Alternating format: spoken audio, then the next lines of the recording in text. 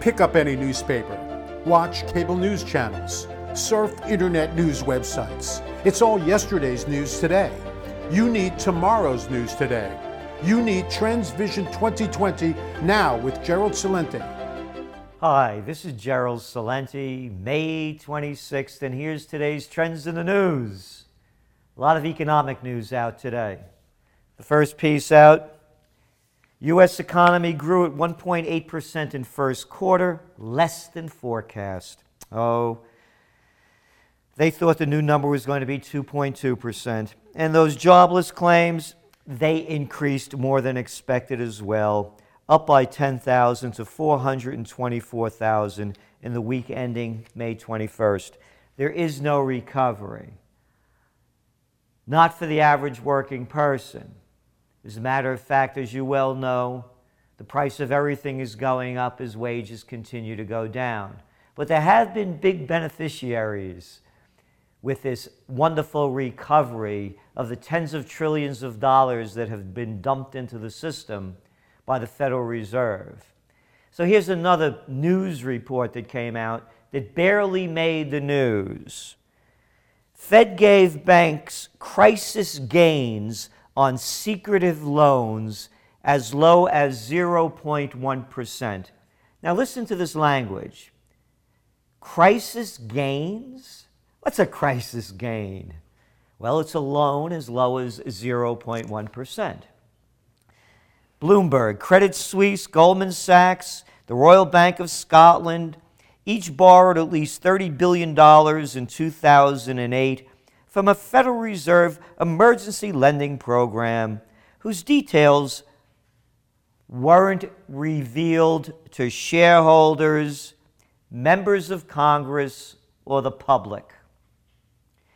The $80 billion initiative called, listen to the language, Single Tranche Open Market Operations, or for you familiar with the jargon, STOMOs,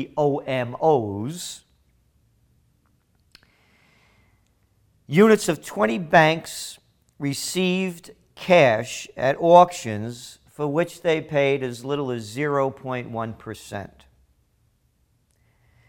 This was a pure subsidy, said Robert A. Eisenbias, former head of research at the Federal Reserve Bank in Atlanta and now chief monetary economist at Sarasota, Florida-based Cumberland Advisors, Inc. The Fed hasn't been forthcoming with disclosures overall. Why should this be any different? But here's what the Fed has to say. This is their mouthpiece, another little squeaky little mouthpiece.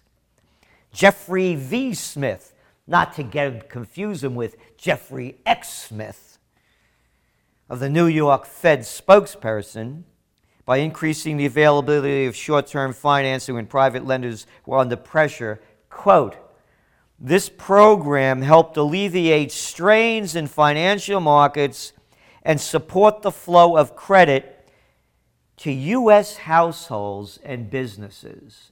Oh, all you little business people out there in households, you know how easy it was to get that money at 0.1%. The game is rigged. $80 billion. Those are just a few of the companies that I mentioned who got some of this cash. Here's the deal. Hey, you want a loan? I got a loan for you. How much do I owe you for this loan? Hey, don't worry about it. Just get the money out there. Keep it moving to the buddies so we keep the too big to fails keep floating. Hey, where does this money is imprinted? You know, money doesn't grow on trees. Don't worry about it. I'm Uncle Sam. I'm going to squeeze the people. I'll get it from them. They'll pay. So just take the money and keep the system going. We got to keep the Ponzi scheme going. Hi, this is Gerald Celente, and here are some of today's trends in the news. Gold is going down. Bernanke says the economy is going up. I've seen this movie a lot of times over the last year. Every time he makes the scene, says things are going to go fine, everyone's expecting more QE3, he says no, gold prices go down, they say there's a recovery underway. Well, there is a recovery underway. You can't deny the facts. But there's an important fact about the facts. And one of those facts is that interest rates are down near zero. They keep flooding the market with this cheap money, and they don't stop. And they're doing the same thing over in Europe, with the European Central Bank dumping virtually trillions of dollars into the system, loaning it to banks at, again, virtually no interest rates. And they're keeping the Ponzi scheme alive. The Greek problem is the minor problem. And by the way, what's not making any of the American news, and barely the news on, say, BBC or other English-speaking newspapers and media, are the massive demonstrations going on in Spain, going on in Italy, going on in Greece. So this isn't going to end very nicely, but they are going to continue to prop it up. Hi, this is Gerald Celente. It's Tuesday, February 27th, 2018. And here are some of today's trends in the news. Well, we're starting to hear from that new Fed chair, Powell. That's right. And Mr. Powell said today that we're pretty confident on where inflation is going, so looks like we're going to raise interest rates more. And again, equity markets are afraid to see the stopping of cheap money flowing into the markets, so the markets went down. And commentators say he was, quote, more hawkish than they thought, meaning that it looks like they're going to push up interest rates 4 times. Again, we will go on record as saying that if these markets keep going down and things start weakening, Mr. Fed Chair is going to do a reversal, and he will not be so confident about raising interest rates. Welcome to Trend Vision 2020, your money and your life. I'm Doug Grunther with the publisher of the Trends Journal and world-leading trend forecaster, Gerald Celente. Here's the deal. Earnings are beating Wall Street expectations, up by 6.7%, with 73% of the companies exceeding their bottom line estimates. So this is positive for the economy. How much of that is the tax break they got, and how much of it is they're really doing more business? It's both, because the stock buybacks boost up the stocks. Yeah. So, but overall, the economy is doing moderately well. And again, when we talk about China and the trade war, I'll give you an example of the BS. Here's China April exports unexpectedly fall, but imports rebound as fresh U.S. tariff looms. This has nothing to do at all with the trade war. It's a global slowdown. So here we go. Imports of copper, widely used in construction and manufacturing, were up, but China takes in 50% of all of the copper being produced, and copper prices are going down because there's a global slowdown. China posted surprisingly strong data for March, but initial April readings have been more subdued, suggesting the economy is still struggling for traction. And this is despite all of the cheap money that the Chinese government is pushing into it. Gold, again, gold's going nowhere until there's a major incident that forces it to go up. I mentioned the prices are down a little bit. And oil. Oil went up. Here's our forecast for oil. I've been saying this all along, that higher oil prices are going to bring down the economy because what goes into the tank, the gas tank, doesn't go into the cash register in retail or restaurants. Our forecast is, and you've been knowing this for quite some time, that we see oil stabilizing at around $70 a barrel, and with the current situation going on, around 80.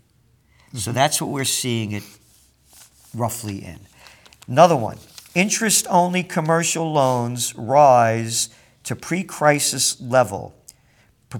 Interest-only mortgages are surging in popularity with commercial landlords across the U.S., fueling fears of return to crisis-era loose lending and a spike in defaults if the economy takes a dip.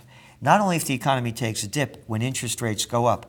Very important, because that's what they have a lot in Australia, are interest-only loans, commercial loans, and not only commercial loans, but regular real estate loans. So when things slow down, this could be a very big issue. And then finally, slower inflation presents puzzle for Fed. We're the only ones talking about this.